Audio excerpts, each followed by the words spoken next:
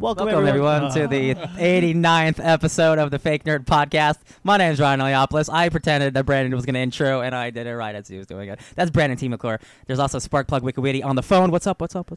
Hey, man. Hey, man. And there's also Ben Maddock next to me. What's up, dog? That was a good one, dude.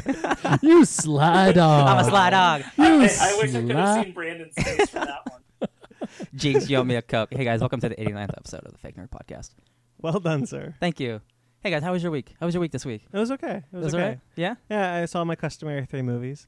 I only got one in. I gotta gush a little bit more about this. Go see Sherlock Gnomes. No, I'm kidding. I did go see that. No, but Death of Stalin. Man. What is that? So it's a movie.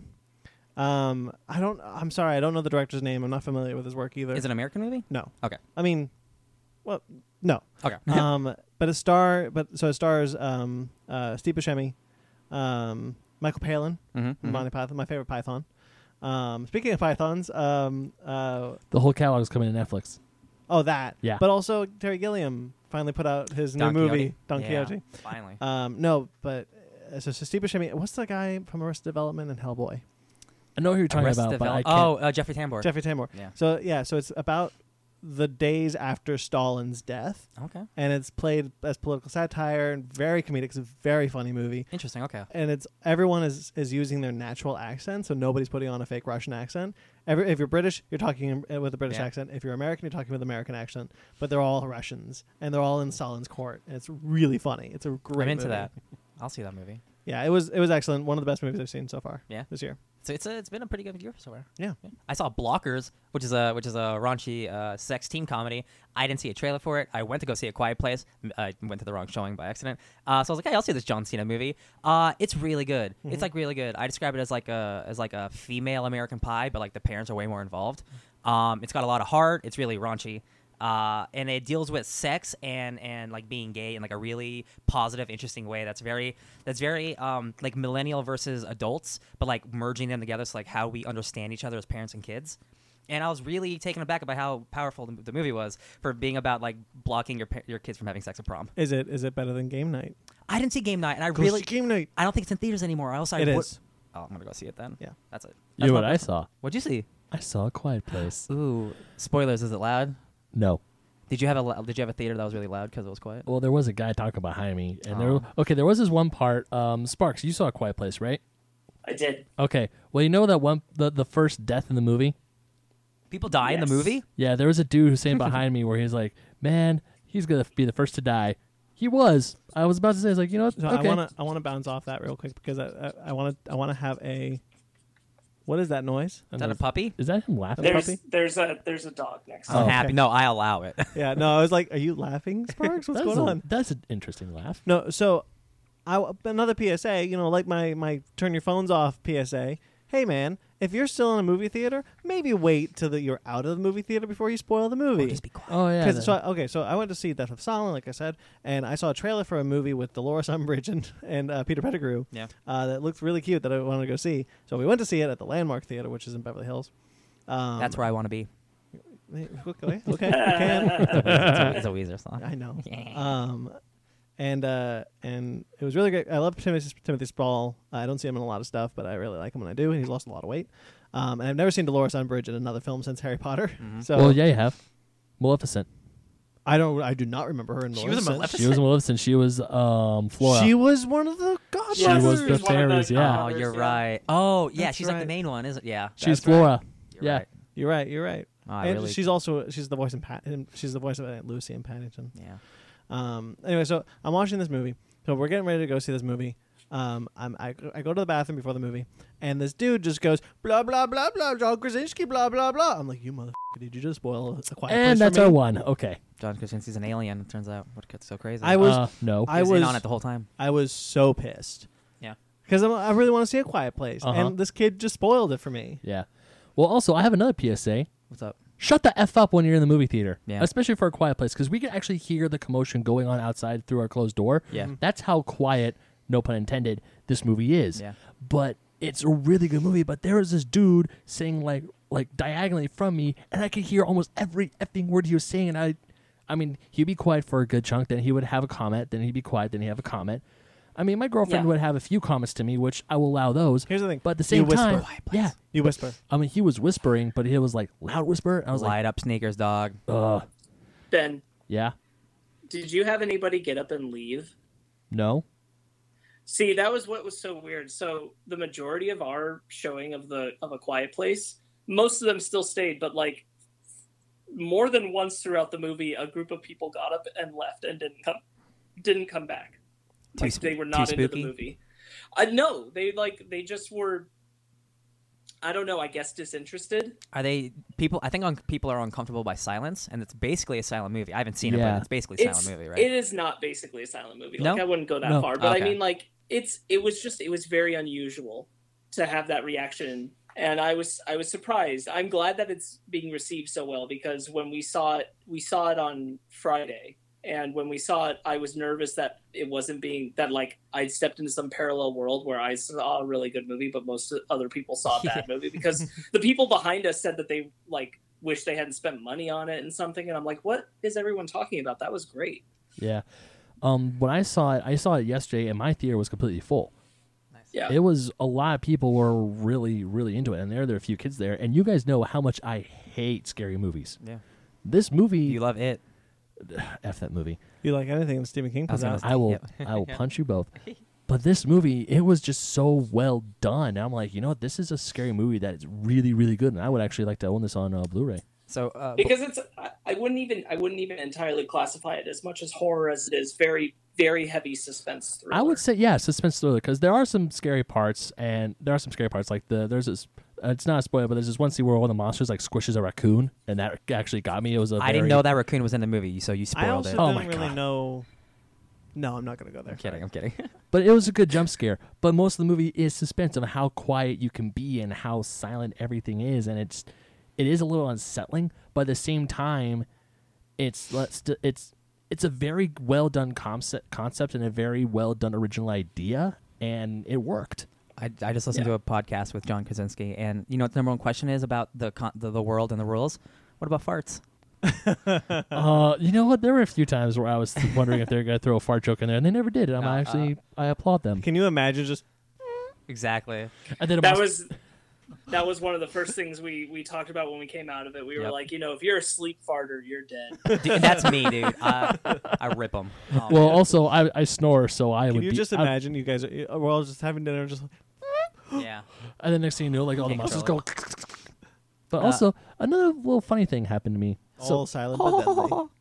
No, so you get on Twitter. I'm not very active on Twitter. Yeah. Yeah. So I just tweeted out that I was trying to find a D&D group, and that instantly became like my most liked and retweeted tweet that I've ever made. I mean, still small numbers, but at the same time, What was it, like 2?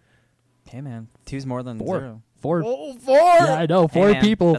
Yeah, Like 6 people liked my tweet, 4 people retweeted it, and 2 people actually responded It's- with it's websites just- for D&D groups. that isn't a lot, but for someone who doesn't use Twitter to have like immediately like, hey, there are people like actively looking for D&D groups or for Yeah. comic groups or stuff like that. Like, that is cool to see that the community is there. Like I'd be lucky if like 1 or 2 people would like just a random tweet I would put out, but Yeah. but now I'm looking at this going, oh damn, A lot of tweeters out there. yeah. Shall we get started, or anyone else have more to say? Well, what about Sparks? How was his week?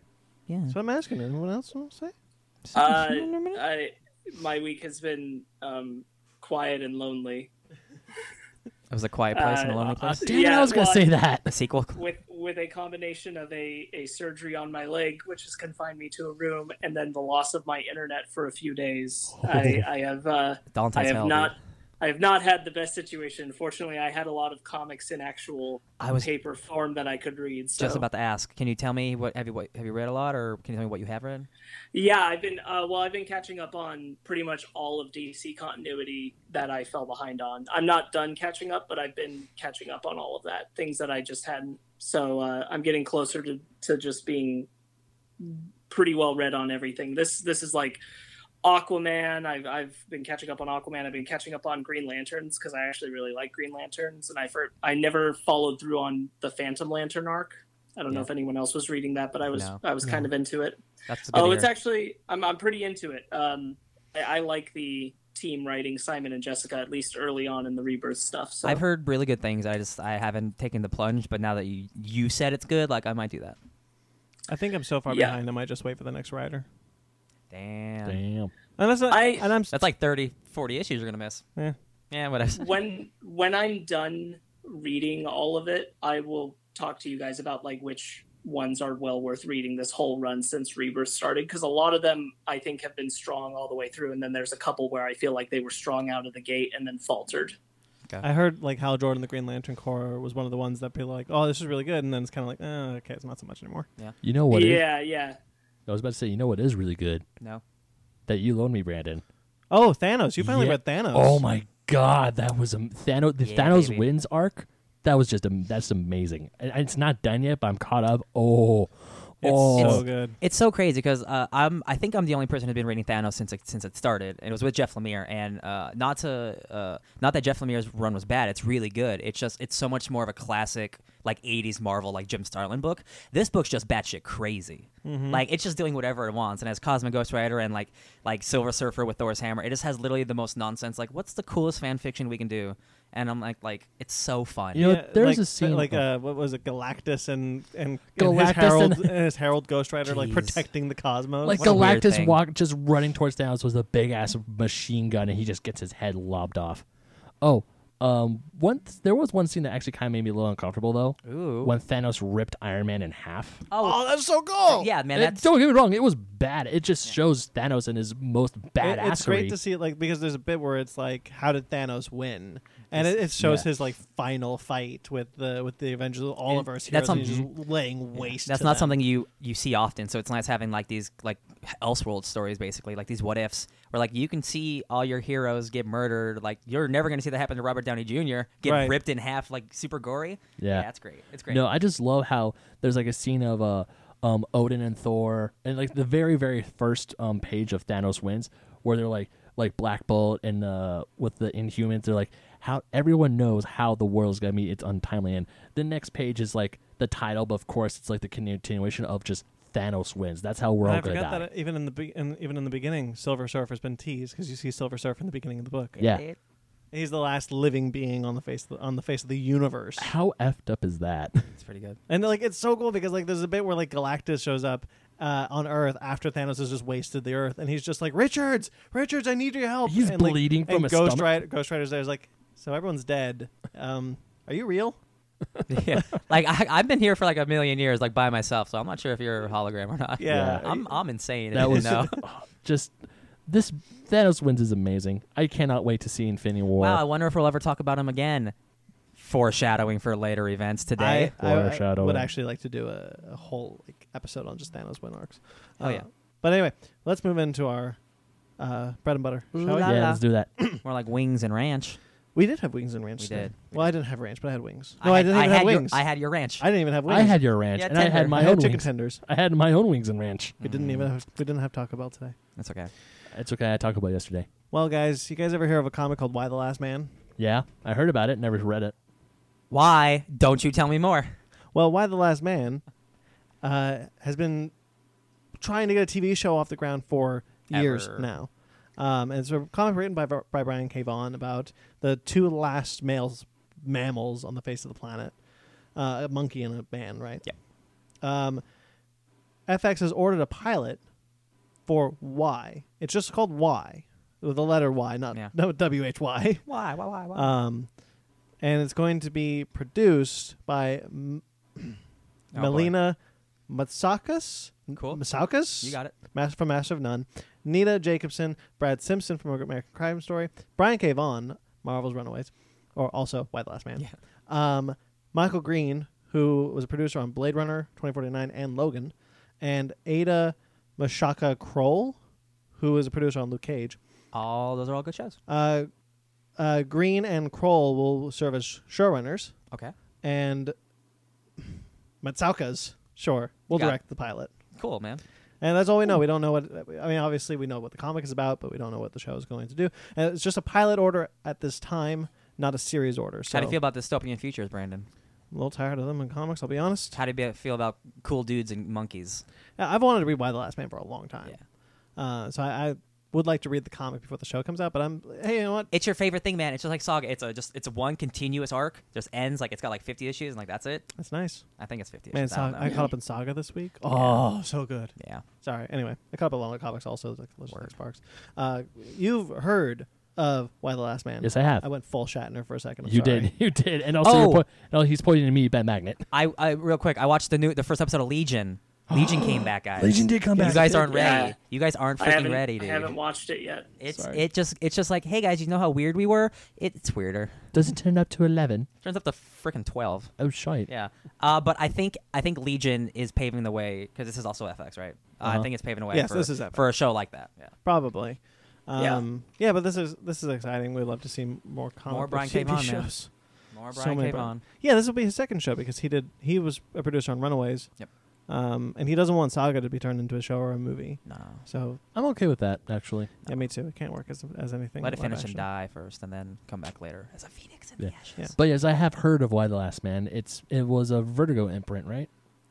Yes, it's Vertigo, I believe. Yeah, a lot of like the DC Comics Essentials, they always put Why the Last Man as one of the most essential comic books or graphic novels you need in your library. So Sparks, have you read Why the Last Man? I read the first volume a long time ago, and I meant to continue, and it's just one of those things that I didn't get around to doing. Same. But I liked it. Cool. I want to. Speaking of comics, most of us haven't read. The Boys. Hey, this is my category. are the boys are back in town? The Boys That's actually yes. are coming to the yard for the milkshakes. Oh, I hear that they're better than Oh. yours. My milkshakes. My milkshakes. Shit, my milkshakes! That's great. They're in the yard. Who are the boys? My milkshakes! Milkshakes. So Carl Urban has been cast as Billy Butcher Jesus, this is such a good cast. in The Boys, a character described as mysterious, brutal, and with a personal but a secret agenda. Billy Butcher approaches Huey, played by Jack Quaid, claiming to be a shadowy government operative. Butcher capitalizes on Huey's rage over his girlfriend Robin's accidental death at the hands of a superhero A-Train, played by Jesse T. Usher, and enlists Huey as part of his plan to bring down the superhero franchise. Hey, Brandon, Yes. quick little side note. When you said secret butt, I thought you meant like his butt was secret. That's a secret superpower. That's personal. It was personal but secret, and he said personal butt, and I was like, his personal butt, I was thinking that. as opposed to his public butt. We all have a secret butt, guys. We all have Secret personal, identity? personal secret butts. And he joins the cast, which rounded out by Aaron Moriarty. Really? Yeah, Sure. It's a real last name. I know Moriarty's. As Annie January / Starlight. Starlight. Anthony Starr as the Homelander. He's an evil guy. Dominique Just do it. You're the best at this. I'm the worst at this. McElligott McGonagall. as Queen Maeve? Yep. Jesse T. Usher as A-Train, which we said. Chase Crawford as The Deep. Yeah. Nathan Mitchell as Black Noir. Hell yeah, it's a good name. Laz Alonso as Mother's Milk. Jack Quaid as Huey. And Karen Fukuhara as female. Yes. Hey, remember what I told you about the character Mother's Milk? Yes, you did. That's messed up. Can you repeat what it is? So, according to Ryan, the character of Mother's Milk in The Boys is a character who gets his superpowers from drinking his mother's breast milk. Because his mother has superpowered. She's like superpowered or whatever, but like she doesn't do anything. So like she gives it out to him like in doses. That's gross. Yeah. This book is it's filthy. It's a filthy book, and it's about superheroes who are like rapists and murderers, and they get away with it because they're superpowered. Yes. It's like things like it's like anti-Civil War. It's like everything that we fear Captain America can do. And they've basically taken over the world because like they're held hostage, but everyone loves them because they're superheroes. So the CIA creates this group of like anti-superheroes filled with just they're the Suicide Squad of this universe, but they're actually cool characters. Funny enough, one of the actresses who plays Katana in your favorite movie, Suicide Squad, Which I had not seen. I showed him the one scene where she's introduced. Just a small clip. The 1 minute clip was enough. That was gross. Yeah. Hey, does Katana have Rick Flags back? Yes. Yeah. See. I don't know if you know anything about a sword. And she plays just the character called Called female. the female. She doesn't speak. She just rips dudes apart. Since this is on Amazon, I'm really excited, which means they don't care about like ratings. They can just go hard R, which it should be. This is a really risque comic, so I'm really curious to see how rated R they're going to make it. It's brutal. And when you said Mother's Milk, the first thing that went to my mind was the Red Hot Chili Peppers album Mother's Milk. Yeah, there you go. There's no. Not that. Anthony's not going to make an appearance in that. Yeah, I I'm sorry. definitely want to check this one out. Sparks, what do you got? What do you think? You want to check this one out? What do you got? Tell me about Mother's Milk. Yeah, I want to read the comic. more than I like. Ooh, got to see it. But yeah, I'll make it a book club. And I love make it. And I love Carl Urban, so I'll see. Us. I jokingly said Russell Crowe from like early 2000s, like Gladiator Russell Crowe, perfect casting for this character. Hey, we got puppies too. Now that I've locked the dogs in the kitchen, we can keep going. Oh. No, he put them outside. I saw. I didn't even do that. They just shut up. Well, finally on this little bit of news, Spider-Man, the video game of Insomniac is coming out with, has finally got a release date of September 7th, 2018. Yeah. So far, Same but so month close. as the new Spyro game. I'm so excited. Oh, yeah, the the remaster. I was gonna bring that up. I was like, hey, some video game news Brandon will actually be excited about. Yeah. Yeah, I forgot about that to put that in there, but I was like, oh, September. Oh, Spyro. Yeah, man, they're coming back. They crashed. Now they're doing Spyro. I used to love Spyro as a kid. I'm Same. so excited for that. Yeah, Anyway, this Spider-Man game looks awesome. I'm Dude, stoked. it looks fracking incredible. The best Fracklin. Spider-Man game everyone knows is Spider-Man 2. That game had Spider-Man the best swinging mechanics of all time. It did. Yep. This game is it looks like it could beat it. I think you've brought this up before. I still argue that I think Ultimate Spider-Man was better.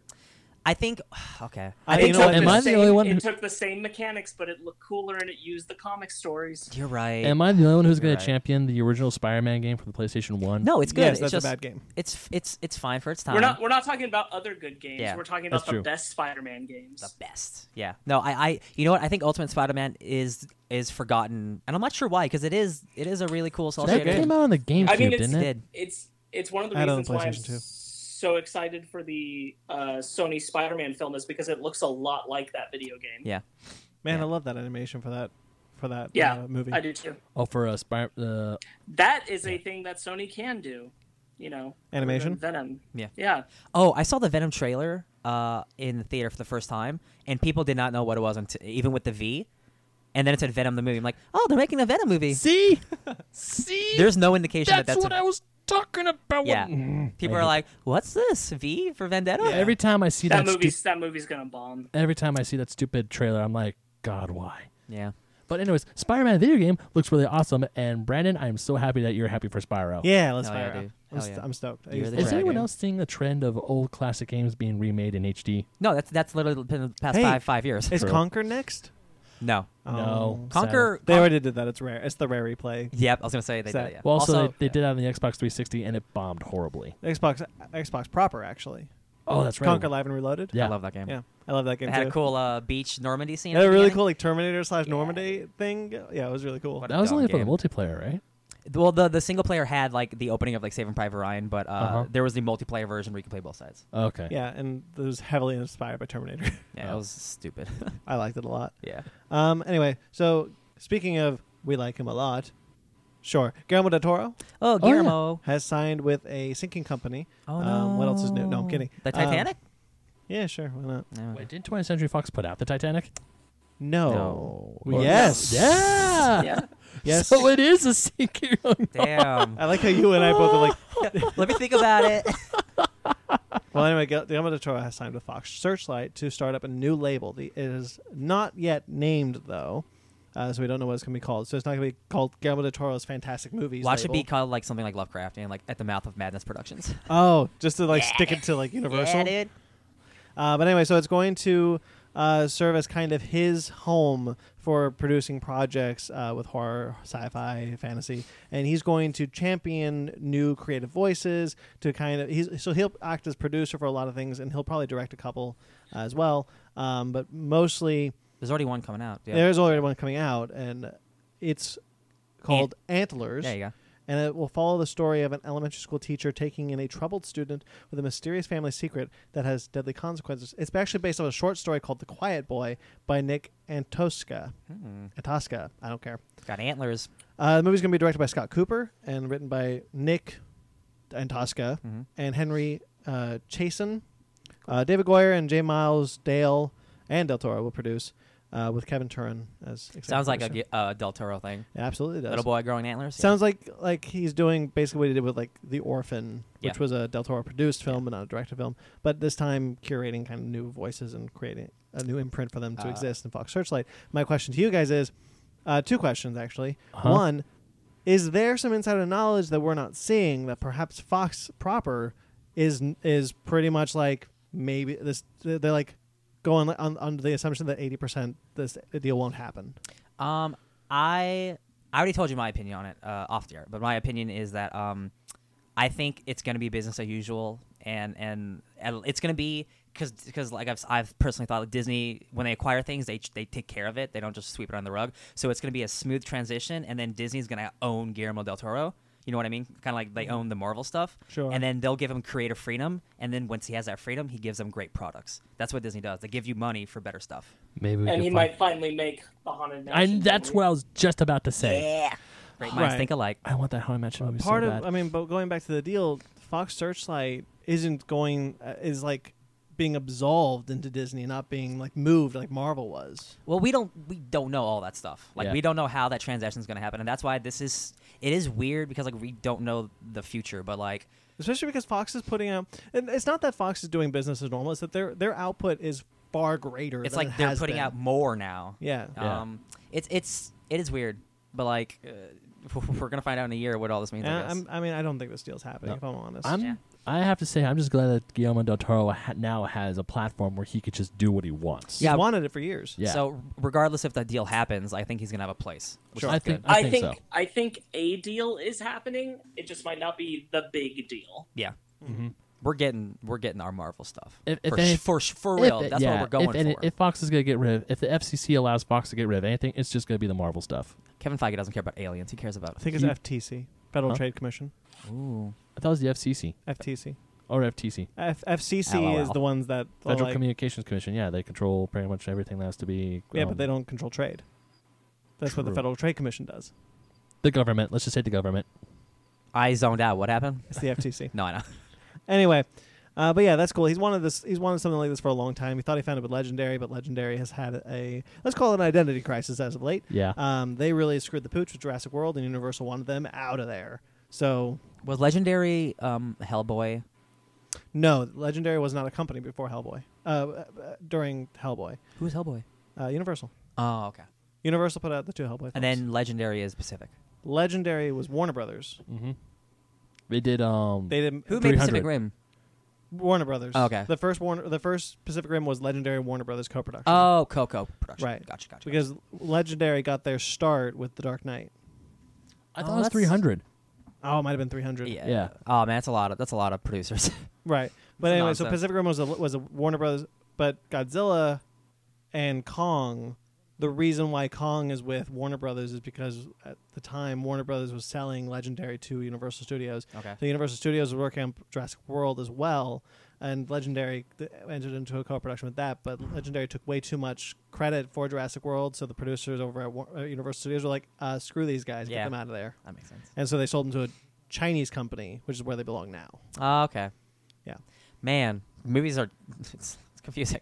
Yeah, making movies suck. Legendary's really screwed the pooch lately. Yeah. They shot themselves in the foot. Yeah. Yeah. Well, You look like you want to say something, Sparks. No, I have nothing to add to this. You just got sour face. he just ate some sour lemons. No, I just it's too hard to know what's going to happen at this point. Sure. Like there's too much I feel like there's been too much misinformation around what people really want out of this. So I don't think like it's always been kind of weird how Fox has been going about this. So I don't think all the cards are available to the public eye to really judge anyway. I agree. Bottom line, getting back to what we started on, I think that regardless of what happens with Fox, I think this is only a positive for Guillermo because it means people are giving him control of things that he should have control of anyway. So I'm all for it. And I don't think that'll dissolve entirely regardless of what happens. Mm-hmm. Sure. Antlers coming out whenever. Well, moving on to some comics news. Oh, who Some- reads comics? Well, all of us, Oh yeah, you're right. I forgot. except for this guy over here. Hey. Ben was up till 6 a.m. reading about Jesus. Damn right I was. Not a comic book. That was the Bible. Oh yeah. No. Welcome to the Bible. The podcast. Bible, the comic book. Yeah. You know there actually is one. Oh, I'm not There- surprised. There's honest to God a graphic novel That's version a of the Bible. huge graphic novel. yeah. No, I'm pretty sure 12,000 pages. I'm pretty sure they took some liberties with it. 6 issue miniseries, just the Bible. Just important stuff. No, there's a Bible version. There's a Lego Bible. Oh, Yeah, it's that the did new. you guys ever see the Wonder Bible commercial? Yes, That's I saw it pretty at great. a bar. That's Wasn't- pretty great. Oh, what? The Wonder Bible. So it's a $40 little thing that just like you press a button and it reads a random Bible verse. It's $40, and it just reads you like 15. little piece of plastic. Yeah, How many Bible verses are there? it's sold at like 3 a.m. on infomercials. It's Oh like for my- old people who can't just spend $12 on a Bible. Yeah. Or just go to the church and ask for. I'm pretty sure they get you Bible should. verse free. Here's the thing. Here's the thing. You should just look up the trailer for it. It's great. It's pretty awful. Yeah. You should just look it up. Anyway. Okay. $40. Anyways, as we were saying about comics, Speaking of. No. Cosmic Ghost Rider. Resurrections. Sure. We've known for a while is getting a comic book series, but now we know who will be drawing the comic book series along with Donny Cates, who is writing it. He created this character, so it makes sense. There's a 6-issue miniseries and will be written. It will be drawn by Dylan Burnett. The series will begin July 4th. God bless America. Yeah. The synopsis was also released. Oh. Allow me to read that, if you will. Oh, I'm allowing it. He's commanded the page in a blaze of glory. ... And now, this July, he'll embark on his own solo adventure in Cosmic Ghost Rider, all caps, an all-new limited series written by the character's co-creator Donny Cates, with art by one of the industry's hottest new creators, Dylan Burnett. So hot. The alternate future version of Frank Castle has become a fan favorite since debuting in Thanos number 13, stealing the spotlight with his crazy antics and unique origin story. And in the story, Cates and Burnett promise to pull out all the stops as Cosmic Ghost Rider's plan for a better universe comes to fruition, however crazy they may be. And then Cates quotes, Cosmic Ghost Rider is such a blast to work on. It's honestly pretty overwhelming how much the Marvel fans have embraced this crazy character, and I'm having so much fun continuing the writer's insane story. If you thought Thanos Wins was wild, you just wait to see what we have planned for everyone's new favorite space lunatic. I'm in. Yeah, man. He's part of the reason why Thanos has been so great. Yep. I don't want to spoil who it is. Who is? Who the Cosmic Ghost You Rider is. just said it. literally read it in the synopsis who it was. I did it already. Yeah, it's Frank Castle. That's why I was surprised. Like they're saying who it is. Like it's Frank Castle. Everyone knows who it is. yeah. He's Even got when he's got a skull on his chest. even when I read it in when I read Frank Castle in Thanos, I'm thinking, oh shit, that's Frank Castle. I don't want to say his origin then. I'm not gonna say It's his origin. so good. But his balls to the walls crazy though. because I've been reading this since the beginning, and I follow Donny Cates on Twitter. I had like a 95% suspicion it was Punisher because it says it's the least person you suspect. Like everyone thinks it's Deadpool. It's the opposite of Deadpool. I'm like, well, who's the most serious character in the Marvel universe? It's the Punisher. And then I was like, oh Jesus Christ, Right. they actually did it. Uh, It's so good. yeah, this is going to be pretty great because but it's treading his origin story, so it looks like it's. Well, the pages that were released were like the 3 pages were like all of it. So I think it's just gonna flesh it out a lot more. Right, and I think Yeah. what they're going to do is we're going to see a lot of the stuff that he said he did in that one issue where it does tell his origin. Yeah, Yeah. which is Um, such a good issue. Yeah, man, it's so good. Dude, The that book's was so good. great. If you're not reading Thanos, please do. It actually needs support, even though everyone's talking about it. Nobody buys it. Seriously, read Thanos Yeah. wins. Actually, a lot of those like first couple issues are going for some money. Yeah, because nobody buys them, so now they're worth all this money. Yeah, baby. In like 50 years, I'm gonna have all these number ones, baby. I got them all. Yeah. Yeah. You're gonna be able to spend. You're gonna be able to get $50 out of your local comic shop Oh, if they still exist. if they still it exist. still exists. Oh. It's like GameStop, but worse. Oh, power to the Sparks, players. you gonna read this one? Oh yeah, absolutely. Yeah. Oh yeah, baby. Well, Catwoman had an ongoing series for quite some time during the New 52, Meow, no, thank you. which was not good. They tried a lot of different things with her, and So- none of it really worked. So they gotta do a better one, right? Meow. Thank you, Super Troopers. Anyway, she's getting a new ongoing series coming out of her wedding Hell yeah. to Batman. So out of Batman issue 50. Oh yeah, I just read 44 where she might or might not steal her wedding dress. So it's great. It's so What do you good. mean by not steal her wedding? She's getting married in that. No, I'm what? They have to give it back? No, I'm saying like when she might have stolen her wedding dress instead of bought it. She might have broken in instead of buying it. Oh. And Batman doesn't know about it. So the writer and artist will be Joelle Jones. She'll be handling both art and script, and it's going to be colored by Laura Allred, Yeah. who we're pretty sure is the wife of Mike Allred. No, it is. It is. Yeah. I thought maybe like sister. No. Okay. Wife of Mike Allred. Yeah. Their art style seems very similar, so that's cool.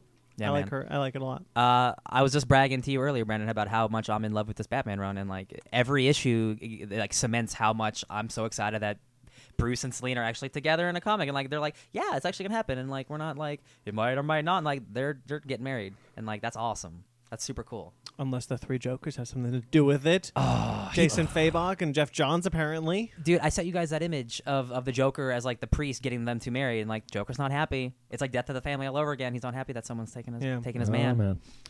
Well, finally, we're going to touch on something that dropped just a couple hours ago. What? Solo, Do-do-do-do. a Star Wars story. You're right. This kind of dropped as a surprise because I'm fairly certain I saw a thing that said it was dropping tomorrow. However, it dropped today, so here you Yay. go. Surprise, no photo. So, what do we think about that? I'll Sparks, with go Sparks first. Yeah, okay.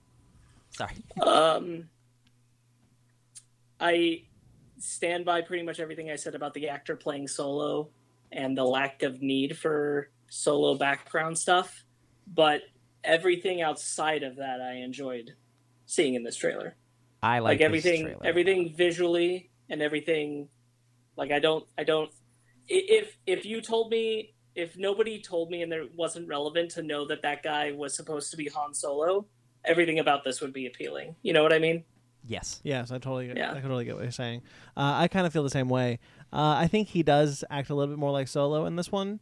I still have a bit of an issue with it. My biggest issue has always been we don't need to see every major event in his life in one movie, Yeah. and it looks like we still are. Yeah. Right? Well. Yeah. I mean, we know from the toys we're still getting the Kessel Run.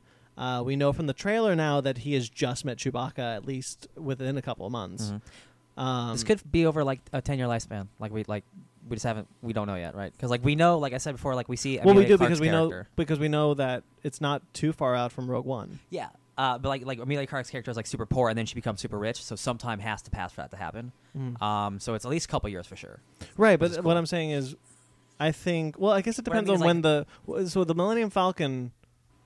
How we know. So there's a bit in the trailer that I mean, truthfully, it works for me. It's a fun gag where he's asking. He's in the Millennium Falcon cockpit and he asks Chewbacca, "Where'd you learn how to fly?" And Chewbacca's like, "I'm 190 years old," which I thought was kind of fun. But it's still like clearly that's like post he's met everyone. He's got the Falcon, got the. So again, it might be during that might be the Kessel Run. Yeah.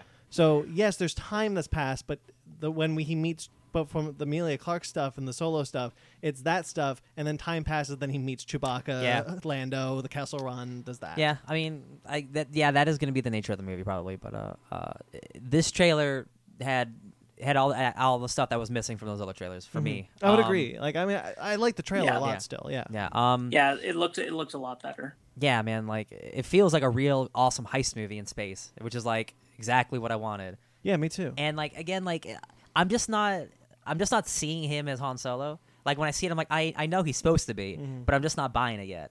And I think, but once I'm in the theater and like I'm into it, and like an hour's gone by, like I'll get over it.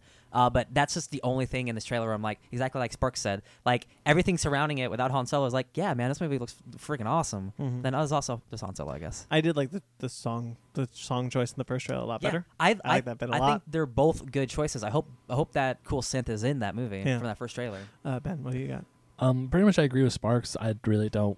Han Solo's not my favorite. He never was, but he was always cool.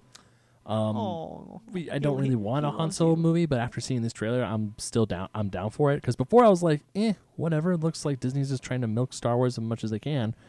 But now seeing this trailer, I was like, you know what? They might actually put quite a bit of effort into this, and I'm looking forward to it. I don't believe that anyone goes into making a movie just to make a bad movie. I never think it's about like, they're Oh, not no. trying their best. It's just like No, different I companies. Because realize- it's the thing, I realize that. But here's the thing: like, I think Ron Howard and everyone in the movie is trying their best. It's the suits who are like, oh, "You got to do this, got to do this." Yeah. However, my only hang up is still, I feel like there's probably still a way, and haven't seen the movie, don't know for sure, but even going into the movie, maybe coming out of it, I'll probably feel the same way. Where it's like, is there a way to tell the same kind of heist story, which I like how it looks, but without showing the three most significant events in Han Solo's life? I guess Right. you can call it like Han Solo greatest hits movie. Yes. Like Like, it's the stuff we've all heard about, and Yeah. now we're just seeing it. I mean, for me, it's still fundamentally. I mean, we've talked around this, so I won't go too deep into Yeah. it. But I think it still fundamentally comes down to having a Han Solo origin movie is unnecessary. But Yes. if you're going to have the movie, then yes, you have to hit all of those things because that's what people are going for. Because you're going to have a larger audience of people complaining about not seeing those things than the people who are going to be put off if it does. You know what I mean? Because it is again for like these Star Wars movies are made for everyone. So like Grammy Joe, he's like, oh yeah, the Crustle run. I remember that from the '70s. Like that's all you need. Oh, I'm gonna go see a Star War. Yeah, I'm gonna go see a Star Wars. You know, you both are right. It's just I can't help but like think I would have just kind of preferred just a heist movie. Yeah. Right, which is going back to, I agree with you. It would have had to have not been a Han Solo movie. Yeah. Sure, Boba Fett movie. That's really what it is, and I agree. Like, we don't need a Han Solo movie. But we do need a Obi-Wan Kenobi movie starring Ewan McGregor. You know what? Yes. I've kind of backpedaled on that just a tad. I'm still kind of like, yes, I want that, but also I'm like, please get out of this era. Show me something new. Yeah, true. I'm Yeah. kind of done seeing the I think we have to the wait for Ryan Empire. Johnson for that. I think so too. Yeah. Now, I heard there's this thing online where someone's saying there was this movie that they wanted to make called Last Stand, and it was like the last true stand of the Republic Army getting obliterated. We've seen that. It's called The Revenge of the Sith. Shut up. Shit. Do it. My favorite Star Wars movie. All right. Oh, jeez. Well, that'll do it for the news segment this time. Anyone else want to bring up something before we move on? Franklin and Valeria Richards are growing up for the first time in like 50 years. That's awesome. That's cool. Oh, Sonic, Sega, they released an animated short this week for Sonic Mania. Ooh. They And, did. That was awesome. Yeah, and the cool thing was it was actually drawn and animated using the designs by whose name is escaping me right now, by the guy who is currently drawing the Sonic the Hedgehog book for IDW. I can't believe you forgot Frank's name. I'm kidding. I don't know if that's true or It's not. not funny. No, but that animated short is actually, it's only 3 minutes long. It's really well done. It reminds me of the good Sonic classic cartoons that they did. So Yeah. I'm into if you're a Sonic fan, I would definitely try to find it on YouTube and watch it. It's really Why is Sonic Mania getting an animated short? Are they getting like DLC or something? good. Well, there is It's good. because the response to the animated intro for Sonic Mania was so passionate that they realized that they could put more into doing things in that animation style, so they are. Yeah. Awesome. And also, there is actually going to be a new version of Sonic being released, because originally it was only released as a downloadable game. It's getting a physical version for all the major consoles, and inside it, you also get to play as Mighty the Armadillo and Ray the Flying Squirrel, two characters in the I thought he was Sonic. about to say the Mighty Duck. No, two characters who are playable in the Knuckles Chaos game for the 32X that actually have been lost to the Sonic mythos and only appeared in the comic Does books the afterwards. armadillo? Can he roll like an armadillo like Sonic? He's does? super strong, so yeah. Man. Like, this is what it sounds like when I talk. Yeah.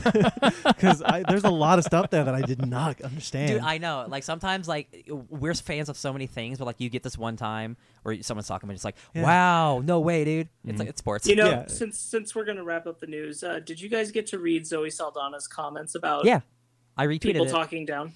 I did Yeah. not get a chance to read Oh, it. that's a good thing to talk about. I haven't yeah. heard about this. What? So she put out a quote where saying like I forgot who said it, but she basically She did, duh. she defended people starring in superhero movies. And, like you guys Yeah. don't understand how powerful superhero movies are to kids and people Here, growing up. I've got her. Oh, I've got her please quote. go for it. Oh, please. So I've been in. This is Zoe Saldana speaking. I've been in rooms with people in this industry who are great at what they do, but they're absolutely elitist and they look down at movies like the Marvel films or actors like myself. They think we're selling out in some way. Every time they speak, I feel so disappointed in them because wherever you see pictures of people in this industry who donate their time to children in need, it's these actors that live in the world that you feel is selling out. It's these actors that understand the role that they play inspires a 5-year-old who has one dying wish to meet a superhero. That actor takes time out of their life and sits down with that 5-year-old and says, I see you, I hear you, and you matter. Those elitists should be a little more cognizant about what playing a superhero means to a young child, because you're not just dissing me, you're dissing what the child considers important in their world. Yeah. Damn, drop the mic. And she had more to say, but it was in this idea of, it's like, you know, this notion that superhero movies we are just doing them so that we can cash in is so dismissive and rude when you are not valuing how much movies can mean to kids, especially movies of this type. So, you know, shut the hell up. Yeah. Yeah. Which I thought was just such a solid point of acknowledgement about, you know, stop just leave the market alone. Just because superhero movies are the popular thing, like, remember how much it can mean to people in general. Yeah, I remember I'd be scrolling on my Facebook, just on my timeline. I would see people post videos of Tom Holland dressed in his Spider-Man suit going into hospitals, the terminal wings, dude. and Or talking what to about these. when Robert Downey Jr. gave a kid a prosthetic arm? Yeah, or the Super Bowl bet between Chris Pratt and Chris Evans. And then it doesn't matter who lost; they both did it. They Anyway. both did it. 'Cause Yeah, that's what's so cool about Marvel, dude. Like they acquire these actors who are good people, right? And they want to do good to the world. And these movies, like they're superhero movies, yeah, but exactly, like they mean a lot. They mean so much to so many people, and they take time out of their lives to go help others. And like that's And credit where credit is due. It's not just the Marvel ones; it's the DC superheroes. That's Oh, true. yeah. That's very true. Yeah. Ben Affleck just called in this week to a terminally ill boy as Batman. Man, that's awesome. So, like, That's awesome. Also, after the tragedy at Aurora, when The Dark Knight Rises came out, Christian Bale and I yeah. think a few other stars went to the hospital and talked to the victims. Well, Yeah, Gal Gadot has done a ton of stuff. right. Like all of these actors are always doing things like this, and it's just people should not be as elitist about it as she's talking about. I like that she had that response to it. I agree. Yeah, I Yeah. like it too. All right. Well, earlier today, I sat down with comic book artist J.K. Woodward Whoop, whoop. to talk about his career working on IDW, primarily on Star Trek comics, but most specifically his latest book, Star Trek: The Next Sexy Generation. Picard. It's called Star Trek Sexy Picard. You're right. It's called Star Trek: The Next Generation Mirror Broken, and well, enjoy. Make it so. I'm excited today to be joined by J.K. Woodward. Thank you again for doing this. Oh, thanks for having me on. Of course. So you just came out with Star Trek: The Next Generation Mirror Broken That's right, that you wrote with Scott and Dave Tipton. as always. Yeah. I just actually finished reading it. It's incredible. I loved it. Oh, thank you very much. Yeah. I wanted to ask you, how did you first get involved with the Tiptons? I know you've worked with them for a couple of comics now, specifically Star Trek. Yeah, I mean, I guess both the Tiptons and myself started out in around 2006 when IDW first acquired the Trek license, doing, just various products, usually like one-issue stories, specials. I was doing mostly covers. Mm-hmm. And then we first got together on the Star Trek Doctor Who crossover. Oh, was that was a Simulation Squared? Yes, and I believe that was around 2008. So we've been working together almost as long as we've all been working on Star Trek. Oh, that's great. Yeah. You're a big Trek fan yourself. Oh, I have been my whole life. Yeah. What's your favorite Trek? That answer changes all the time. It really depends on a lot of things what I'm looking for, because they kind of, between them all, they have it all. Yeah. Nostalgically, though, I would say the original series, because that's where 7-year-old me used to plop down in front of the TV and watch it in syndication. Oh yeah, that's a great show. Did you see Discovery? The what? Did you see Discovery? Oh yes. In fact, I do my own podcast reviewing the first season of that with my friend Daryl. Yeah. What's the podcast called? It's called Go Trek Yourself. That's great.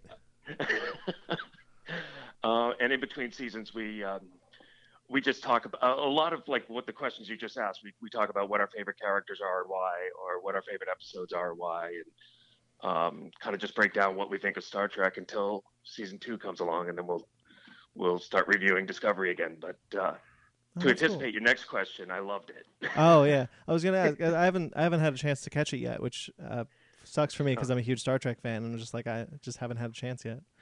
There's a lot to get around at first. I understand why there's a lot of people that are naysaying it. The Klingons look different. That's always been an obstacle in every time they redesign the Klingons, which has been done 4 times already.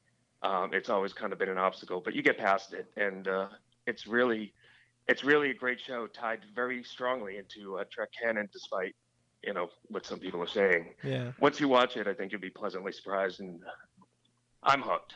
Okay. Oh, that's good to know. I like it when Trek fans aren't so negative about something new coming out.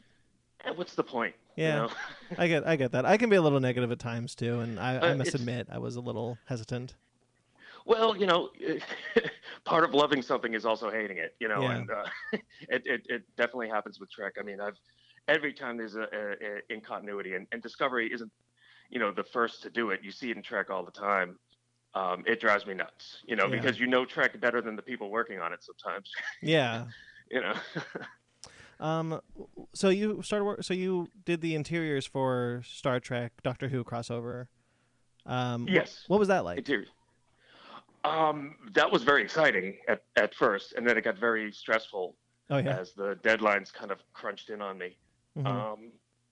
Originally, I was penciling and painting it myself, Mhm. and then we switched to layouts by Gordon Purcell, I think on issue 4, and I was doing the finishes and the paints over And that. IDW had the license to both Doctor Who and Star Trek at the time, right? That's right. Yeah. Yeah. But I mean, I thought this was I thought they were playing a joke on me when they first said it. Oh really? I mean, we were all joked about it. We can finally get that Star Trek Doctor Who crossover that everybody's been talking about for years. Mhm. And so when I called in and wanted to see what was next, the editor told me about it. I thought he was playing a joke on me. He had to actually convince me that it was real before I said yes. Yeah. But yeah, it was one of those things you never thought you'd be seeing, never, let alone doing. Yeah. So that was a lot of fun. And that was the 11th Doctor meeting the Next Generation cast, right? Yes, What- although, and yeah. unfortunately I didn't get work on it, but in the 3rd issue there was I think a 12-page flashback that Oh. had the 4th Doctor with the original, TOS crew. Yeah, that's cool. I didn't know that. Yeah, it's nice. So, did you chose the Next Gen cast, or did they choose the Next Gen cast? That was that was a corporate decision, so to speak. That was CBS and BBC that came up with that. Okay. And then there are some, there's some limitations that have to come from the people that actually own the properties. Mm-hmm.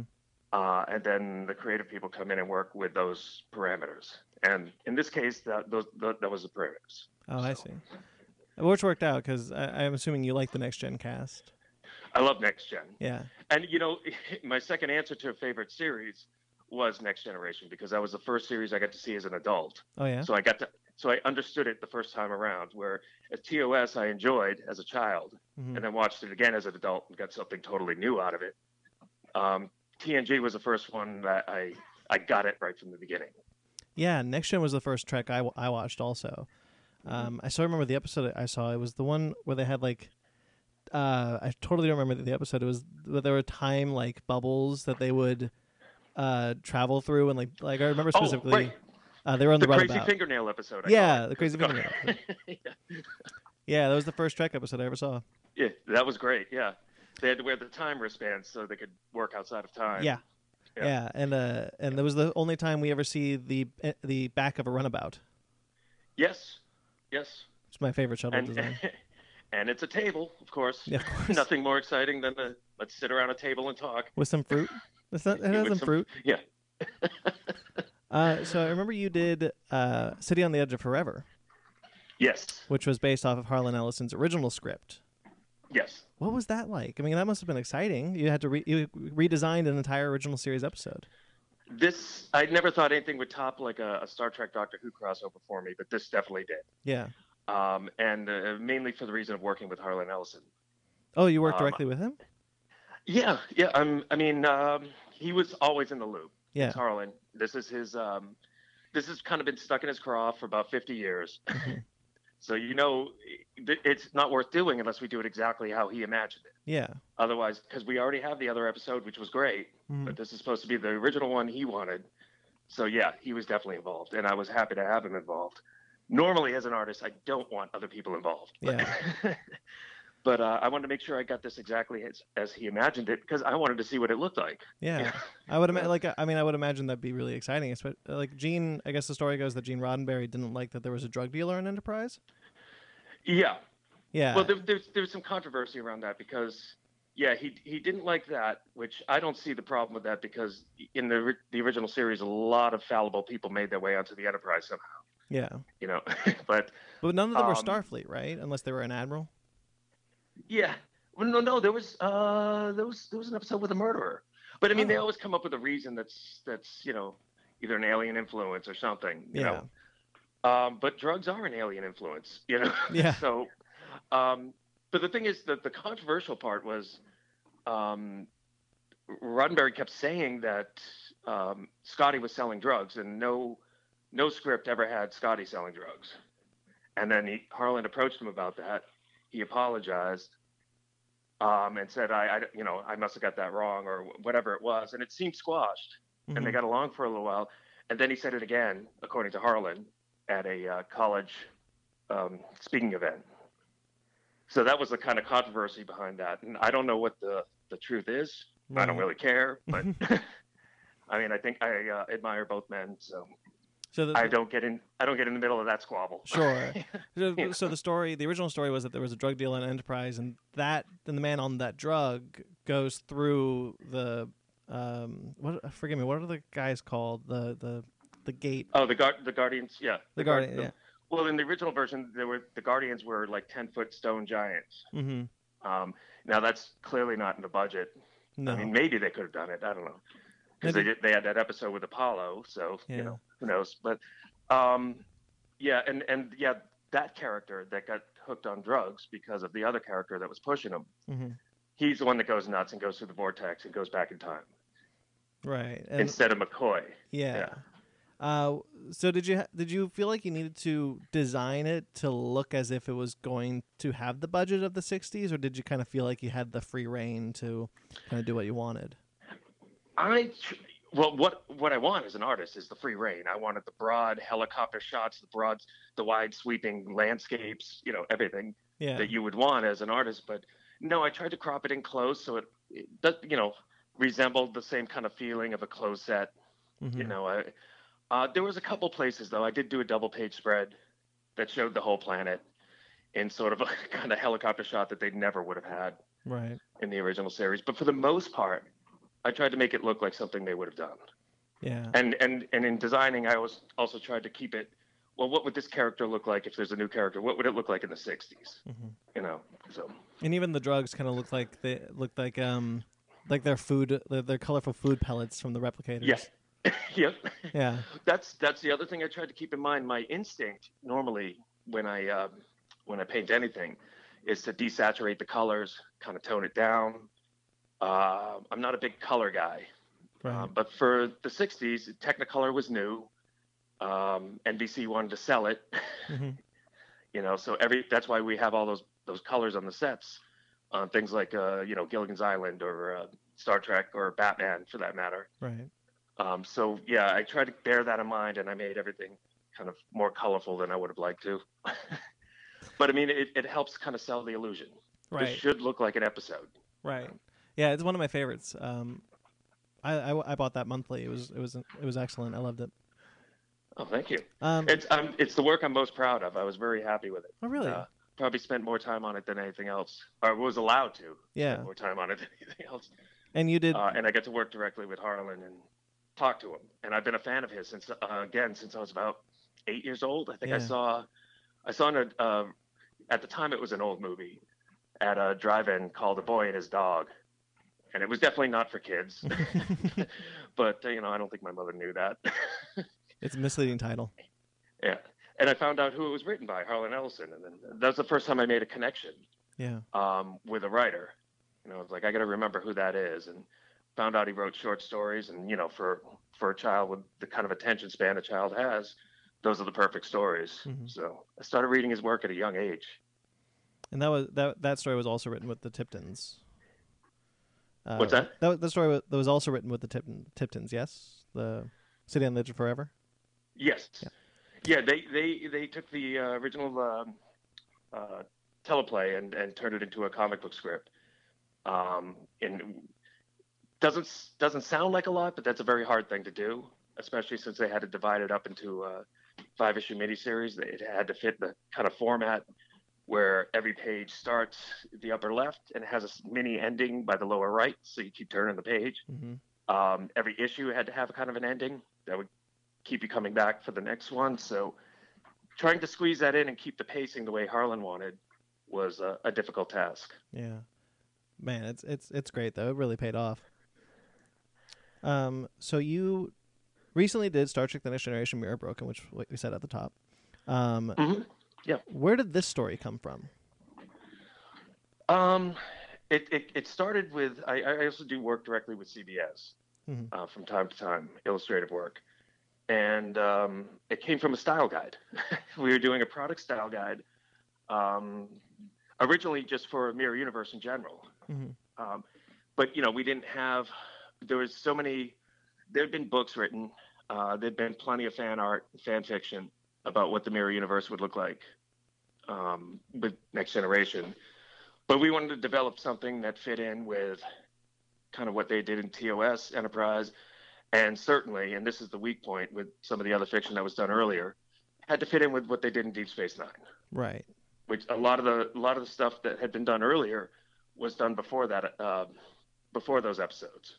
Right, and DS9 said it all collapsed, essentially. Yeah. Which we decided that was more propaganda than anything else. Right. But it was definitely it did have to be a weakened empire, or they wouldn't get away with that propaganda. So we basically I developed these characters for a style guide and the ships, and we worked with designers from Creative Works that did all the design work, designed that actual the Empire symbol, the new one that we have. And as I was doing this, it just sparked my imagination. And I said to John Van Sitters that we need to do something with this. Why don't we get the Tiptons? Because we didn't have a new project lined up. Why not this?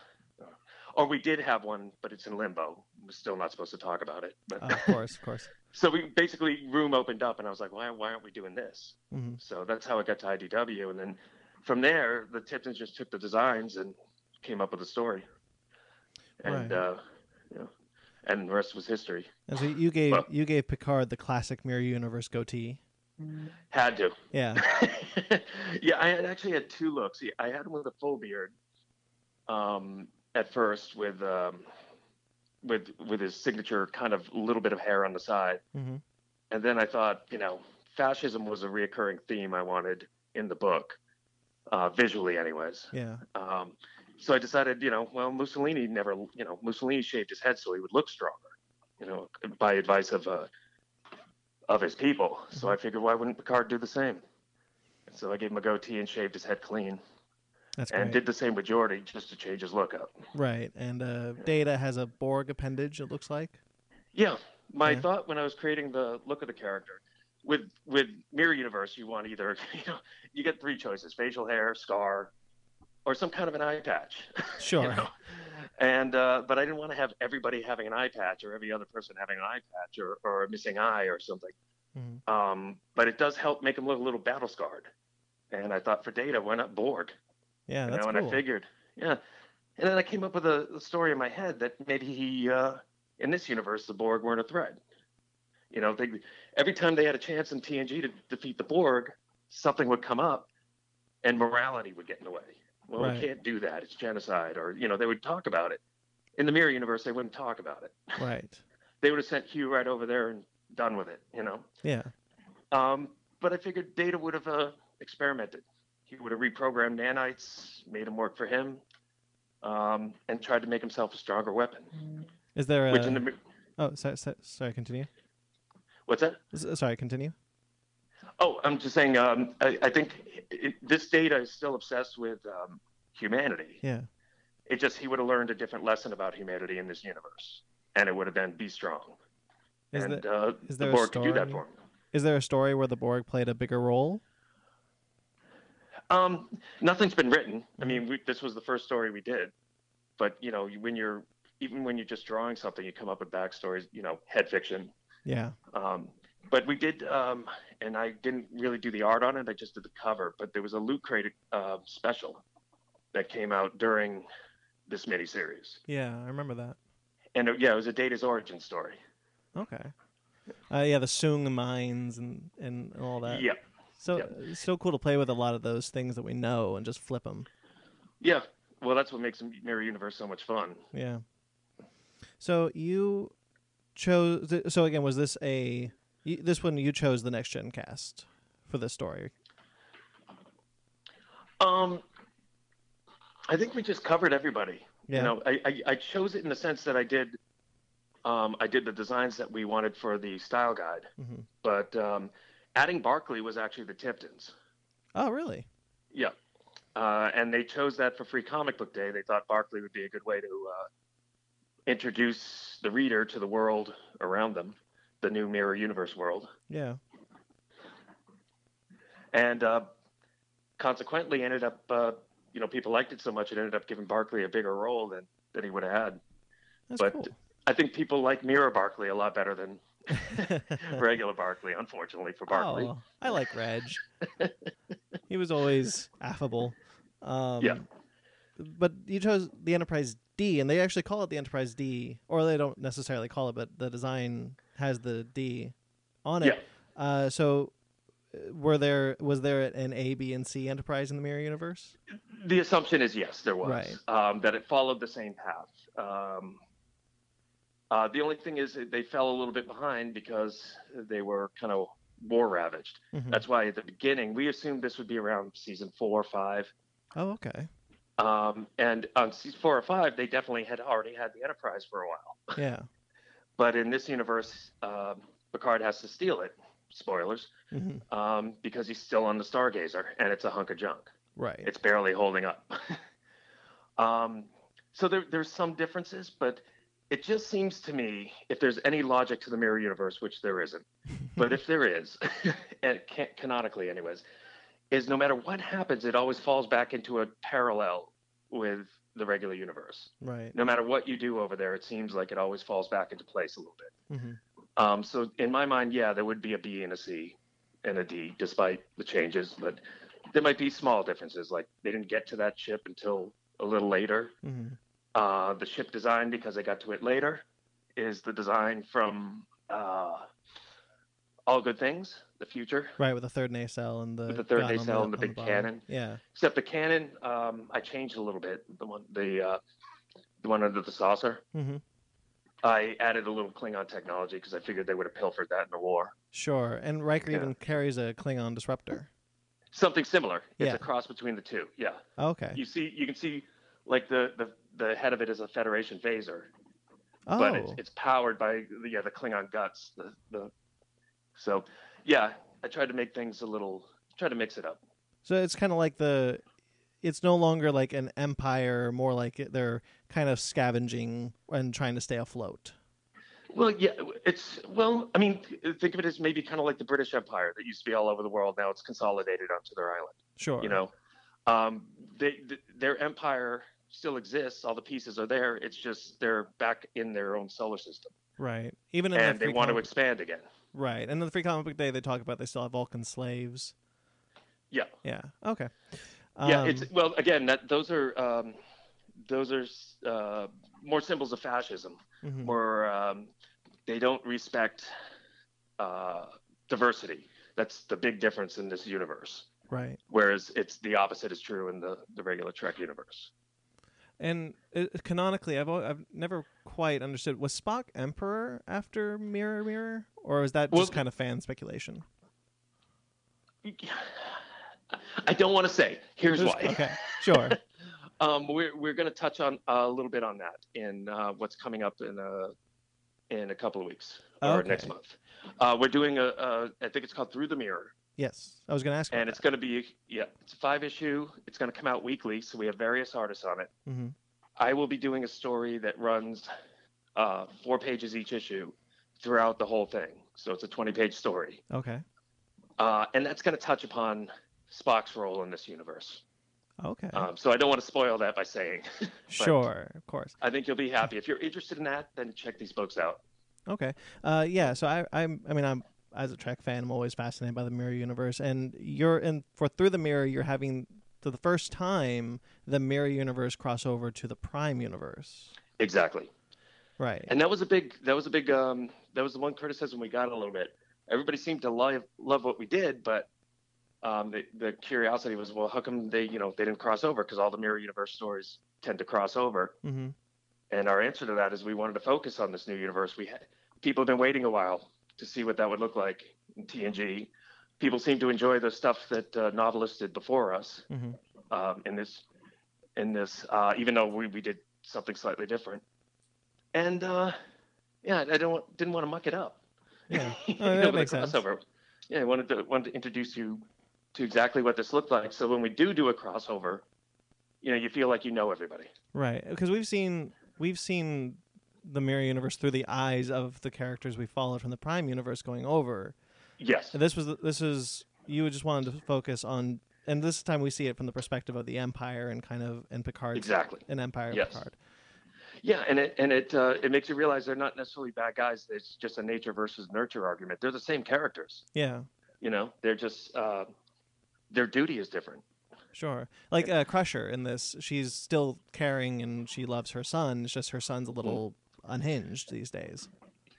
Well, he's a super smart kid and she's been trying to hide that Yeah, because you know you get exploited in this universe, and Mhm. then when you're not useful, you get killed. So you know it's best to be invisible, and that as a mother, that's what her, you know that's what she saw her role as keep him hidden. right. And obviously Worf couldn't be on the Enterprise. Wrong species. Right. Yeah, and he's already been established in the Mirror Universe as part of the Cardassian Klingon Alliance in that's Deep right. Space Nine. That's right. Yeah. Hmm? When he Yep. crossed over with Deep Space Nine finally. Yep. So IDW mentioned that Through the Mirror may or was hoping to lead into more. Yes. Can you touch on what that more could be? Well, I'm not sure. To answer your question, I will say that we did announce at WonderCon, so I guess I can say Mm-hmm. there will, and they actually showed my cover for the first time there. So I'm doing covers only for this one. I'm going to sit this one out, but Okay. it's going to be a 6-issue miniseries, and it's going to be called Terra Incognita, and that's going to be coming a couple months after this series is over. This 5-issue mini. So. Yes, and I'm sure there'll be something right after that. So as long as people are still enjoying them, we're going to keep going with them. Right. I don't know how I missed that Terra Incognita announcement. Can you touch on what that might be? What's that? Can you touch on what that might what that might be or touching on? I purposely kept it vague because I'm trying to remember what Sarah said at the panel.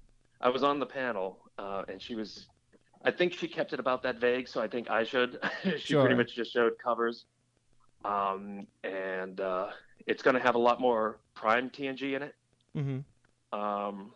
which is never a bad thing. Of course not. But other than that, anything else I say might spoil something because I haven't read all the scripts yet, so I'm not Sure. sure what I should and shouldn't say. And you're helping kind of guide and script this new kind of next generation Mirror Universe stuff, right? Yeah, I'm working with them. I'm always working with them. Right. But primarily, I'm just doing covers.